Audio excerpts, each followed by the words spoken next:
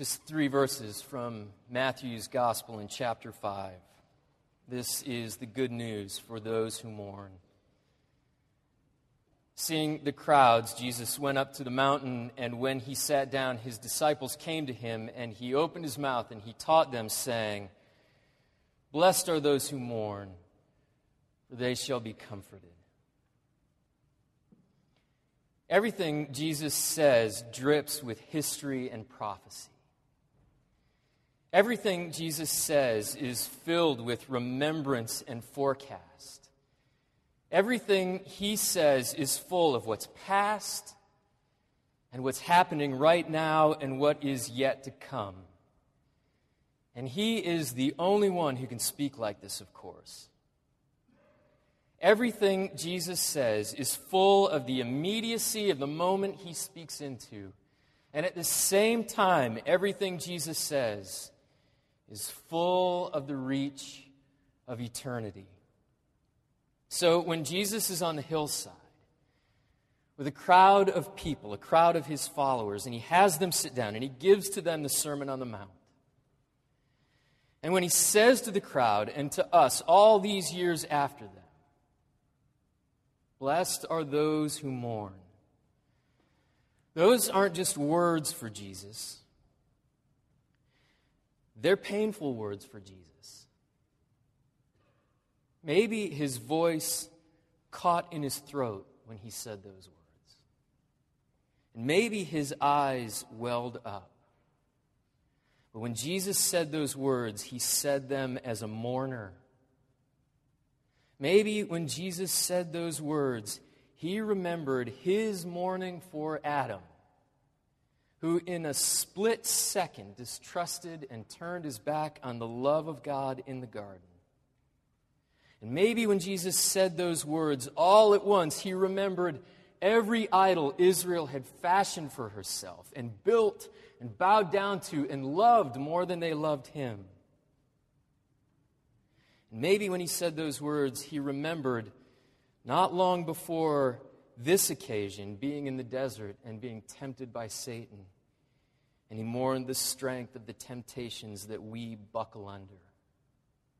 And in that same moment, as he said these words, maybe he saw ahead to standing outside of Lazarus' tomb before he even raised Lazarus, hating the death that took his friend, weeping for the way death interrupts love.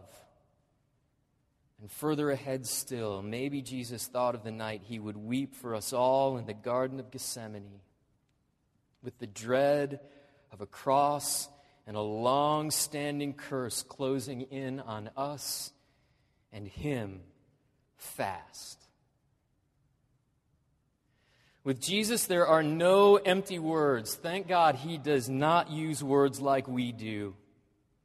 He doesn't just say things because he should or he's expected to. He doesn't say things because these words sound good or they make him look good. He does not say spiritual-sounding things, unsure of what they mean. The words that come from Jesus are sodden and loaded and overflowing with meaning.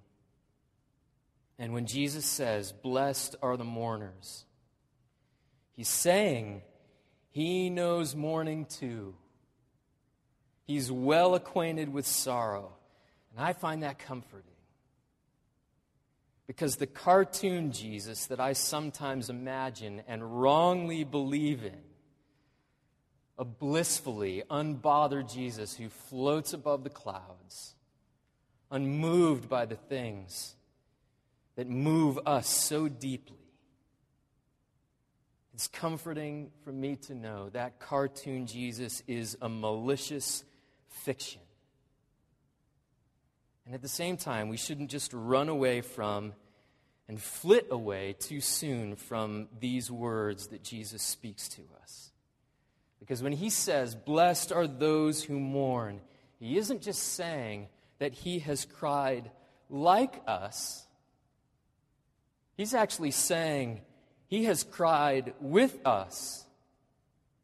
And even more than that, he's saying he has cried for us when we couldn't cry for ourselves.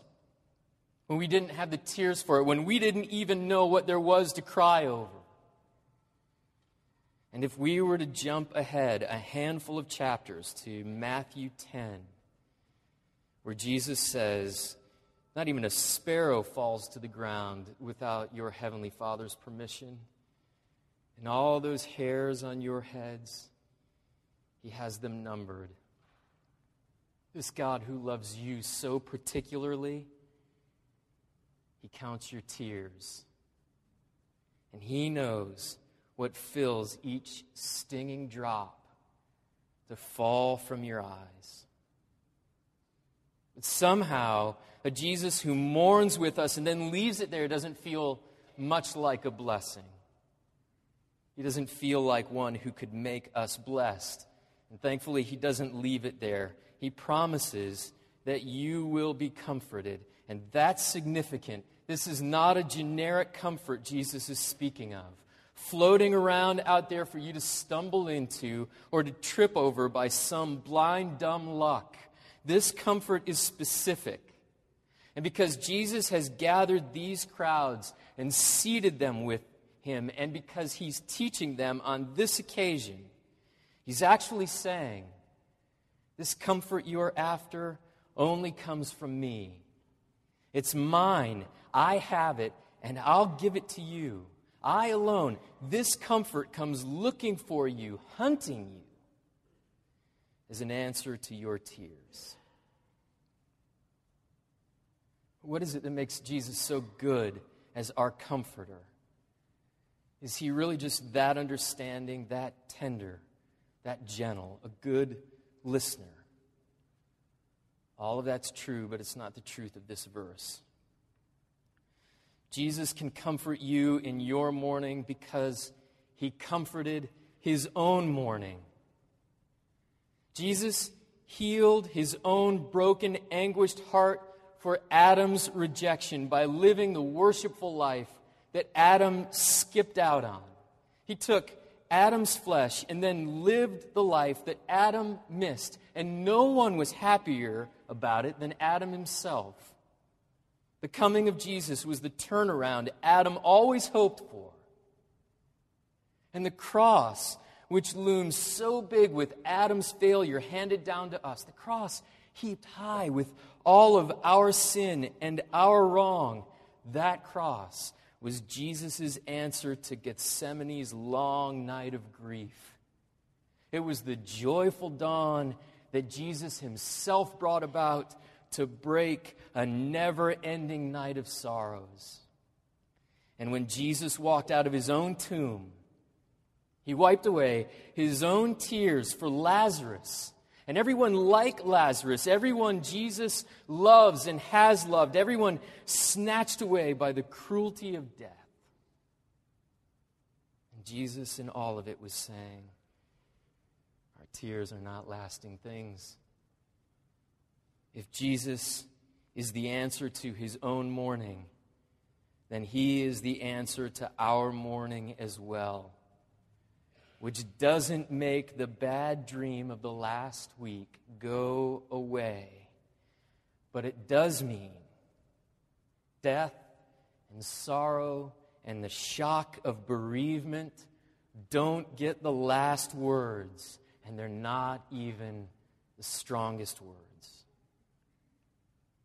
Jesus can bless us because He has comforted His own mourning.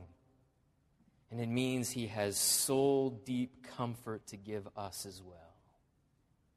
And here's the good news for us in all of this. Ben mourned. Ben had sadness and sorrow.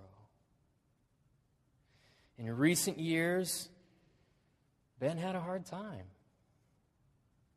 He struggled because he could never figure out how to enjoy his sin and how to enjoy the peace of the gospel he believed at the same time. And that was grace from Jesus. It was a strange grace, but Jesus does not shy away from strange graces.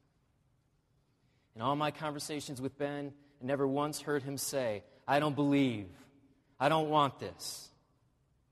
I only heard him ask me, why can't I have my sin and enjoy it? And I could only ever say to him, because Jesus loves you far too much. Ben was a struggling saint, but he was a saint. And struggling is a form of worship. I don't worry for the strugglers. I worry for those who don't struggle. And struggling may not be the fullest or the best form of worship. It may not be the form of worship we wanted for Ben, but he was never able to get himself free and clear of the cross and the resurrection of Jesus. Jesus was in Ben's mourning. He mourned with and over our Ben. And we mourned with Ben. We were saddened by his sin and his unrest. We struggled in his struggle. We cried over him, even if he didn't always let us cry with him. And we cried out for him. How long, O Lord, does he have to go through this? And we didn't get the answer we wanted. But we did. We did get a taste of the heart of Jesus for Ben. With all of our pain and anguish over a covenant son, we got to feel just a piece of the heart of Jesus refusing to let go of one of his own. And Jesus was in our mourning.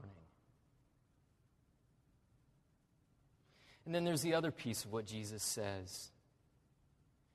Ben is now comforted. I know that you've been talking through this little piece all week, and I'm going to do my best to repeat it to you because I know it's meant so much to you. And I'm not going to get it right. It'll only be a tremor of what you've been discussing with each other all week. It'll be a weak echo in my mouth, but I'll give it a shot. We know what's in our hearts. We know what lurks in their depths, in the blackness of the silty bottoms of our hearts. And when we forget what lives down there, there's something to stir it up. And it surfaces and shocks us again. And we know all the reasons we shouldn't be loved by Jesus. And we know the secreted things that should keep us out of Jesus' presence. All the reasons why when we stand before him, we should stand there with embarrassment and regret and failure and shame and this immense fear, wondering, I didn't confess enough, did I? I didn't love him and worship him enough. I'm not fruitful enough to be here. But that won't be our shock. Our shock will be to find that Jesus knows all the reasons from his own heart that he is determined to love us by his grace. And when we see Jesus, the sensation of it will be tears and laughter and stammering. I can't believe I'm here. I can't believe I've made it. I can't believe you have brought me all this way. And with a smile that makes the sun look like a pale moon, Jesus will say something like, I've always been bringing you all this way. When Ben stood before Jesus suddenly on Sunday morning, he didn't have to stretch to believe Jesus loved him. He could see love standing before him in a crucified, risen, glorified body. Sunday was the day of opposite worlds. At 5 a.m. on Sunday, you were awakened out of your peace by state troopers knocking on your door, and you were shocked with the worst news of your lives. And about that time, maybe at that same instant, Ben was awakened out of the mourning and sorrow of this life, and he was shocked by the best news eternity has to offer. Sunday morning, you couldn't catch your breath. And Sunday morning, neither could Ben. because he sang like he had never sung on earth. Sunday, you couldn't stop your tears, and neither could Ben stop his. You cried from horror, and he cried with the hilarity of grace, filled with joy. Sunday morning, your world was turned upside down, and Sunday morning, Ben's was put right side up. 1 minute, you're driving down the highway, and the next minute, you're surprised not by an accident, but by falling into the arms of Jesus, who has been reaching for you and holding you all along. Ben was a prodigal, not unlike many of us here. And happily, joyfully, Ben was making his way home. He just didn't stop along the way. Sunday morning, he made his way all the way home. And in the instant where Ben realized what was happening, in the worst moment of it all, when he realized, I'm not going to walk away, in that worst moment, what he believed more than he ever had. And in that worst moment, in that worst instant, Jesus was running out to meet him while Ben was still a long way off. We were surprised by grief, and Ben was surprised by grace. On Sunday, there was a sickness that settled in the pits of our stomachs, and we couldn't eat. And Sunday, the feast began for Ben. It's not the way we would have chosen for it to happen, but we can't say Jesus was not and is not Ben's comfort. And there's comfort for us too. We're allowed to cry, but there are two kinds of tears: tears of loss and tears of hopelessness. And I hope you hear the difference. There are tears for what was once had and tears for what was never had. And Jesus is giving to you the first kind of tears, and he is withholding from you the second. Which means we cry for ourselves. We only cry for ourselves, but not for Ben. He doesn't need our tears. They don't do him any good. And then there's this. Sunday morning at our church, after the announcement was made and worship was over and people were trying to make sense of it and comforting each other out in the foyer, John Shanks said,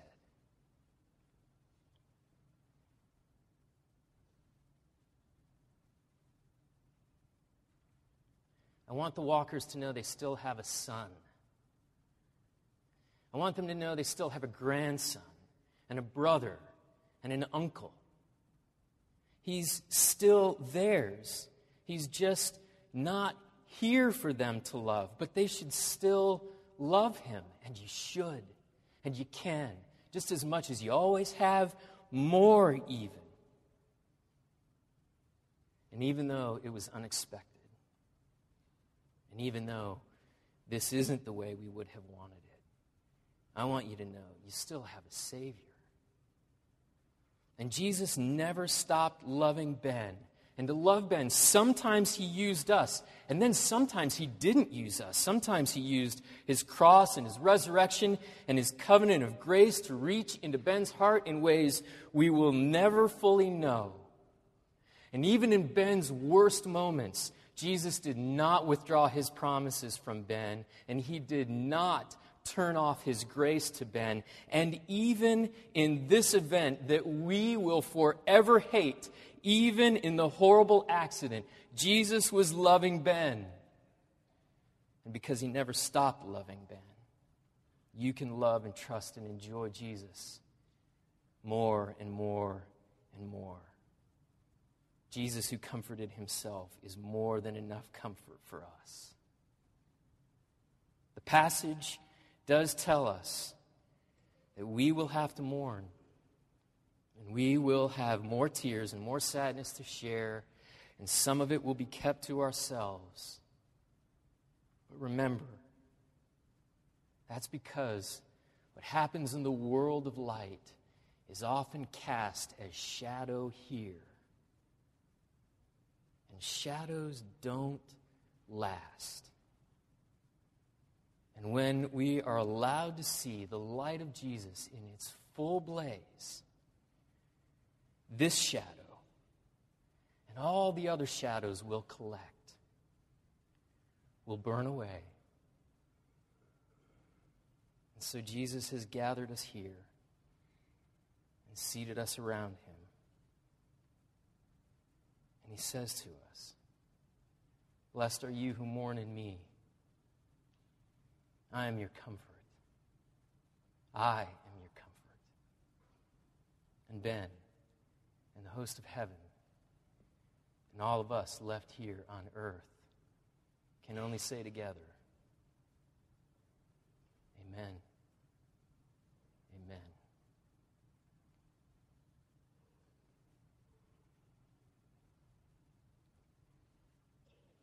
O Lord Jesus, you who have mourned and cried for us and with us and over us, and you who have comforted your own griefs, now be Prince of Peace to us. Your grace has not failed Ben. It has not failed us. And when you are ready, in your own good time, replace our tears with the shouts of joy.